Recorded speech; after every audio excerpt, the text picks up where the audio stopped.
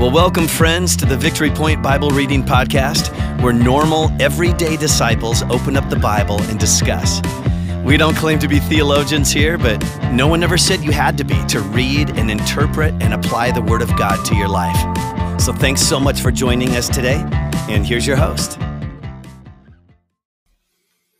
Well, happy Easter, everybody, and welcome to a brand new week of the Victory Point Bible Reading Podcast. Shar and I both hope that you had a wonderful Easter celebration with your families and with your friends yesterday. Hopefully you're able to celebrate with other Christians, either here at Victory Point or at another church. But yeah, hopefully you had a great time celebrating our risen Lord yesterday. And like I said, my guest this week is Shar. Shar Brockema. So, hey, Shar, thank you so much for being willing to join me this week. Yep. With trepidation. With trepidation. Oh, you will do just fine. You will do just fine. And so, Shar, in case people don't know who you are, here at Victory Point, or if we have other listeners, could you just introduce yourself a little bit? Yeah. I've been members of Victory Point about 20 years. My husband, Dale, is Dale Brockema, and we've been married about 51 years, 2 kids, 4 grandkids, retired nurse, and have been on several short-term mission trips, which is very interesting. Mm-hmm.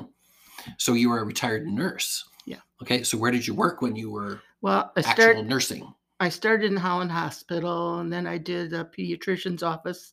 And the last 20 years or so, I did home health. Oh. Kind of one-on-one. That was my favorite. Okay. So you would go into people's homes? Yes. Like after, post-surgery or? Yeah. Well, this was kind of long-term, older people. Okay. I had 2 long-term. One was 11 years and one was 8 years. Wow.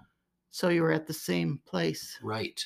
You become like family. I bet you do.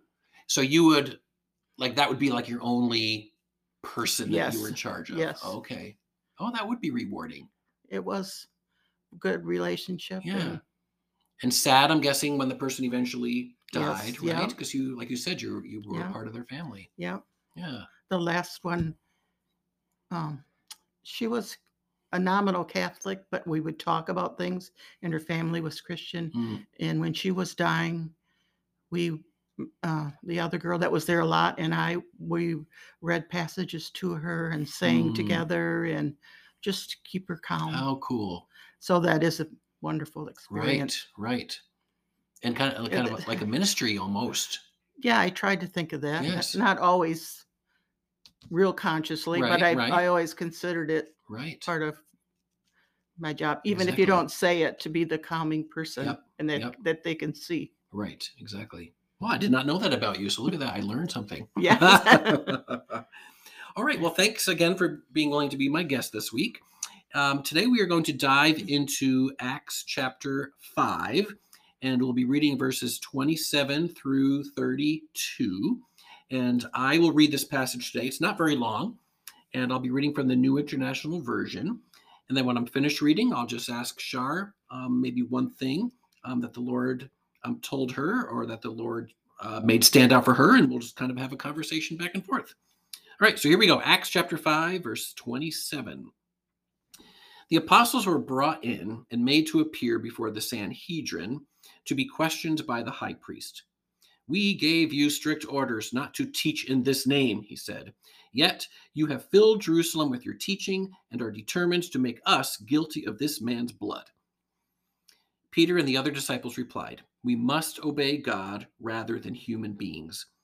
So the God of our ancestors raised Jesus from the dead, whom you killed by hanging him on a cross. God exalted him to his own right hand as Prince and Savior, that he might bring Israel to repentance and forgive their sins. We are witnesses of these things, and so is the Holy Spirit, whom God has given to those who obey him." All right, Shar, so not a lot of verses there. There's maybe only 5-ish, 6-ish verses there.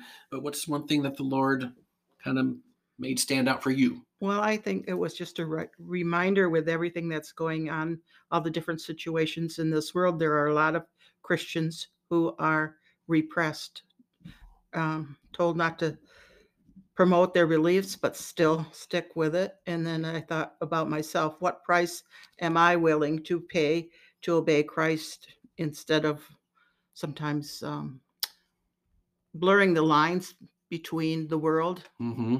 and what I do. I try and think I do that, but it just was a reminder. And do I compromise or blur the lines Right, to stay right. with the current culture and demands? Right. But it's very simple. God first. That's in verse 29, right? Yep.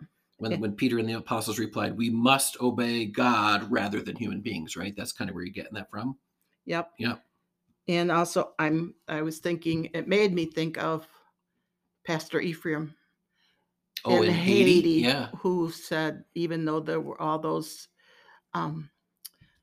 plots by the people to kidnap Right. pastors Yes. and ransom, he said, he said on the video, I'm not going to give up. I'm going to keep protesting my faith. And I kept thinking when I heard that, wow. I know. Well, I don't know how good I have it, I guess. Right. Like you mentioned the word repressed, right? And so in Haiti, for those Christian people, and especially those Christian leaders, I think they are feeling very repressed and scared, because they're being Christians, right? Yeah. And like you're saying, Pastor Ephraim would probably say something like this, right? In verse 29, I must obey God rather than human beings around me. Yeah. And I'm not going to let those thugs.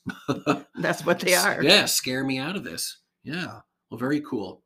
I had a little smile face right next to that verse too, because that is something that we all desire, right? I mean, well, it's easy to say, but we're not that challenged. Correct. Where we live. I don't think I've ever been challenged where I have to oh my goodness, am I going to obey God here? Or am I going to obey this person or this group of people? I've never had that before.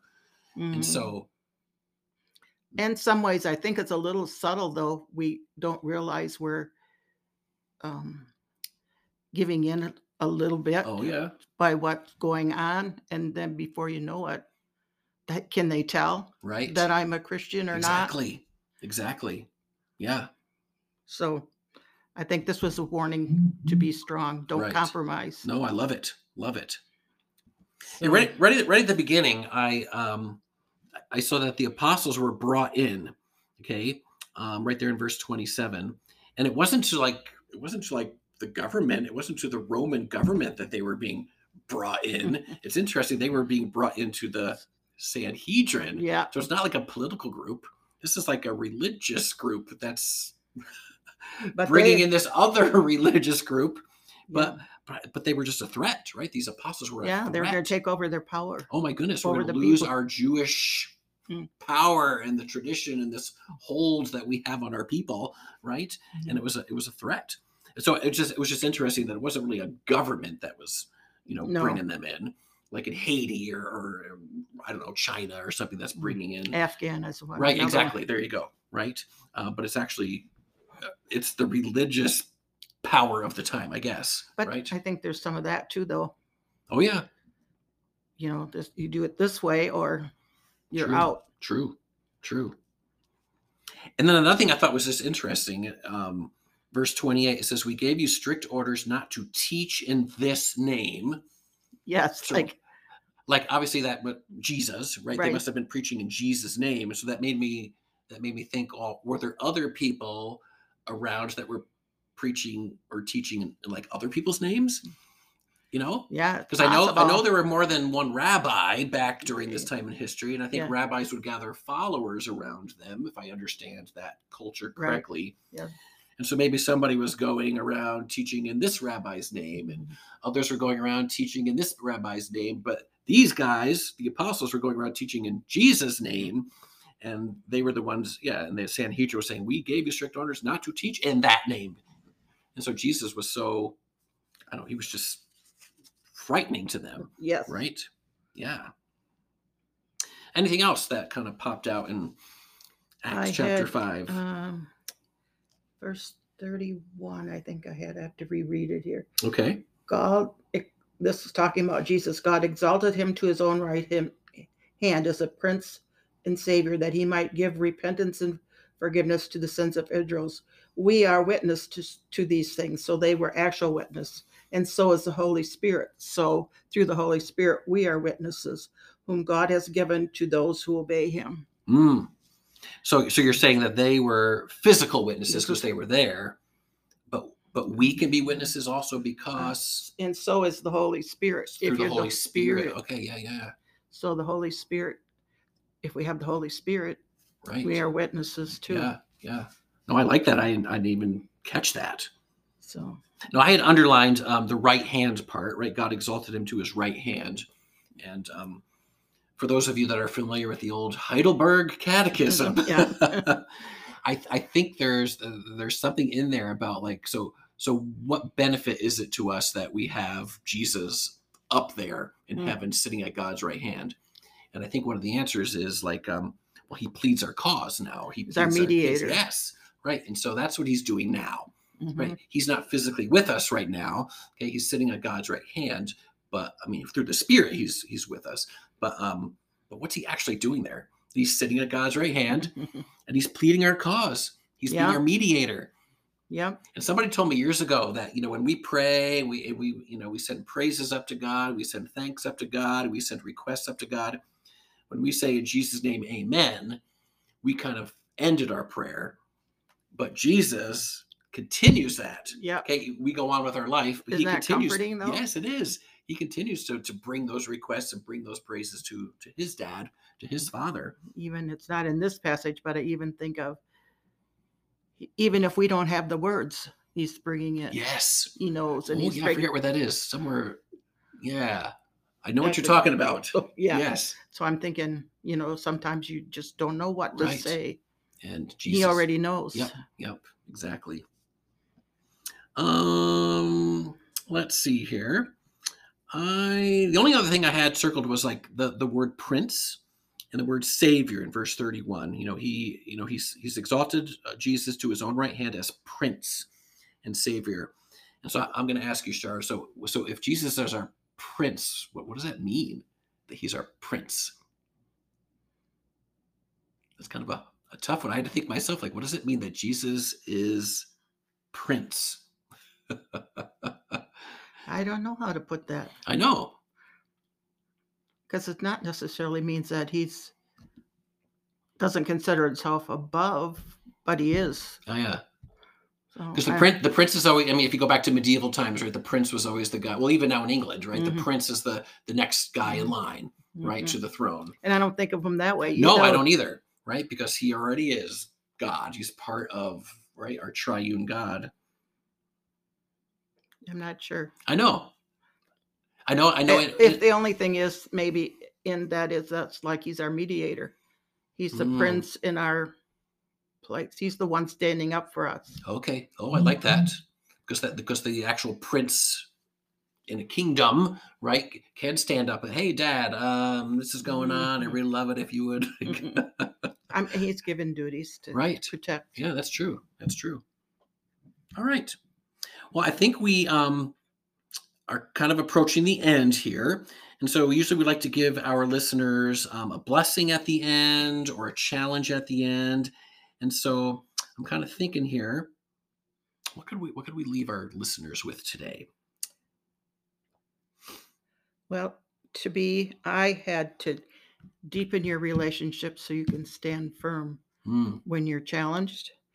So one of my Bible study leaders always says, be sure you're full of the Holy Spirit, full of Jesus, so you can't leak in. Because when you start leaking in, then things go wrong. Our humanness. Yeah. Well, let's leave our listeners with that today. Listeners, may you be full of the Holy Spirit. May you be full of God the Father and God the Son, so that our own desires and the world's desires and our enemy cannot leak in. There we go. All right. See you guys back tomorrow. Thank you for listening. Well, thank you for joining us today for the Victory Point Bible Reading Podcast.